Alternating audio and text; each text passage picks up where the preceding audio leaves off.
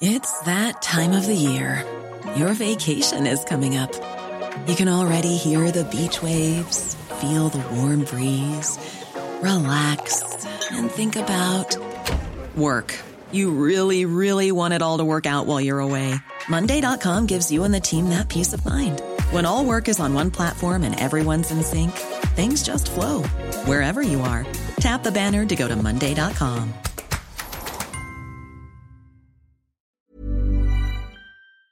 In 3, 2, 1. 7 things you probably didn't know you need to know. I'm Jamie East, and this is the Smart 7. Good morning, everybody. It's Wednesday, the 25th of August, and it's Kiss and Makeup Day. And a big happy birthday to Tim Burton, Elvis Costello, Alexandra Burke, and Blake Lively. 7. There are now 6 days to go until the Taliban imposed deadline of August the 31st for evacuations from Kabul airport. Tuesday saw the G7 meet at Boris Johnson's urging to discuss the situation in Afghanistan and attempt to convince the US to extend the deadline. US President Joe Biden was unconvinced, citing a risk of attacks from a group known as ISIS-K, and says the US will stick to the 31st, but has asked for a backup plan. I've asked the Pentagon and the State Department for contingency plans to adjust the timetable, should that become necessary.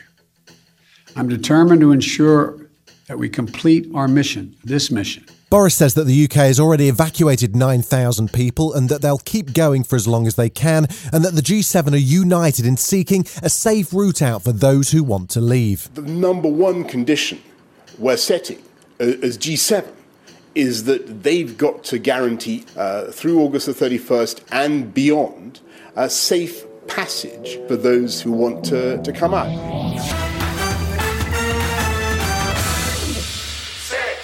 Following the G7 meeting, Labour's Shadow Foreign Secretary says that Boris's failure to get agreement from Joe Biden on extending the deadline means there are only hours left now to get people out.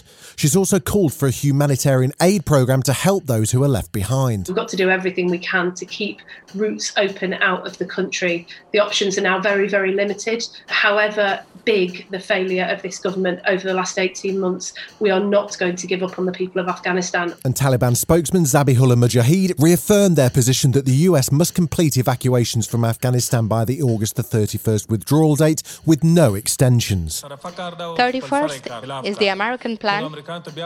They can take all the people that belong to them, and we will not extend the deadline.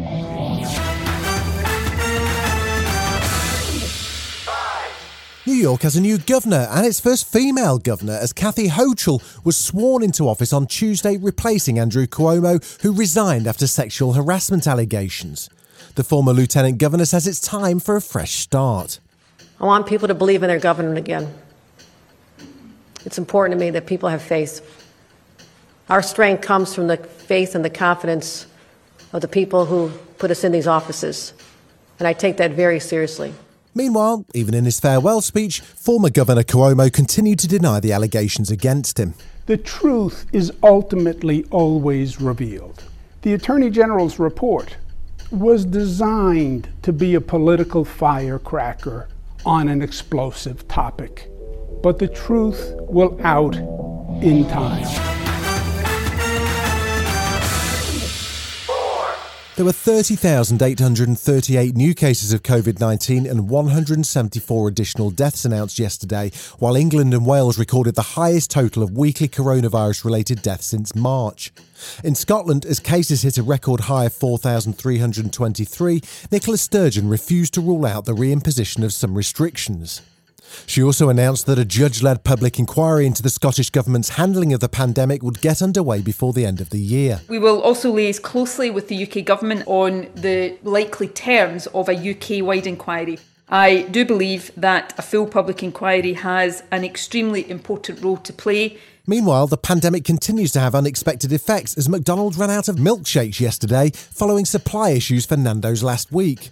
Rod McKenzie of the Road Haulage Association says it's caused by a shortage of HGV drivers due to the impact of COVID tests and Brexit. After Brexit, around about 20,000 European drivers had to go home because they weren't entitled to work here. We desperately need government intervention to help on a number of measures. Still to come on the Smart 7, the Paralympics kick off in Tokyo and tributes to Rolling Stones drummer Charlie Watts. Right after this. When you make decisions for your company, you look for the no-brainers. If you have a lot of mailing to do, Stamps.com is the ultimate no-brainer. Use the Stamps.com mobile app to mail everything you need to keep your business running with up to 89% off USPS and UPS. Make the same no-brainer decision as over 1 million other businesses with Stamps.com. Use code PROGRAM for a special offer. That's Stamps.com, code PROGRAM. You're listening to the Smart 7. If you're enjoying it, you might also like the Smart 7 Ireland edition. Just search and follow us on your favourite podcast platform.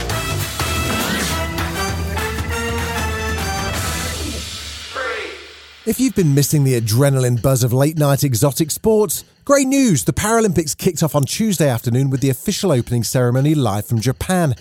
There's a 12-day programme of events with timings that will mirror the Olympics from earlier in August, and Team GB have high hopes that their 219 competitors will have success in the 19 sports they're competing in. There's comprehensive coverage on Channel 4 and More 4 as they promise 300 hours of sport to keep you busy and another 1,000 hours on live streams. And here they come from Great Britain, 219 of them. 96 women, 123 men carrying the hopes and dreams of a nation on their shoulder. So many great stories to come from them, I am sure. A new Cambridge University project called Spectrum 10,000 aims to better understand how autism affects everyday lives. Star of pretty much every TV show ever, Paddy McGuinness is backing the project as he and his wife Christine have 3 children, all of whom have been diagnosed with autism. He says it's a constant learning process and hopes that 10,000 autistic people will sign up to answer some key questions about autism and health. Every day there's challenges thrown up at you, but also as well every day there's amazing things that happen surrounding people with autism. So the fact that I'm surrounded by autism 24/7 and I'm still learning makes me think, a lot of people out there who aren't aware of autism, they need to be, brought into that world. There was really sad news on Tuesday as one of rock and roll's greatest drummers, Charlie Watts of the Rolling Stones, died aged 80 in a hospital in London.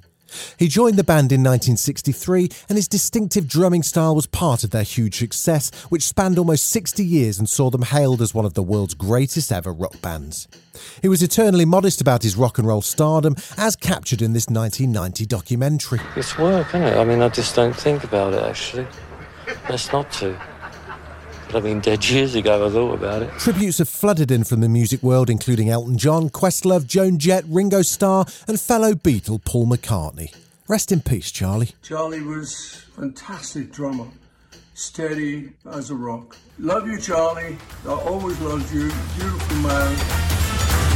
This has been The Smart 7. Wherever you're listening, do us a favour and hit the follow button. We'll be back tomorrow at 7 a.m. Have a great day. Produced and published by Daft Doris.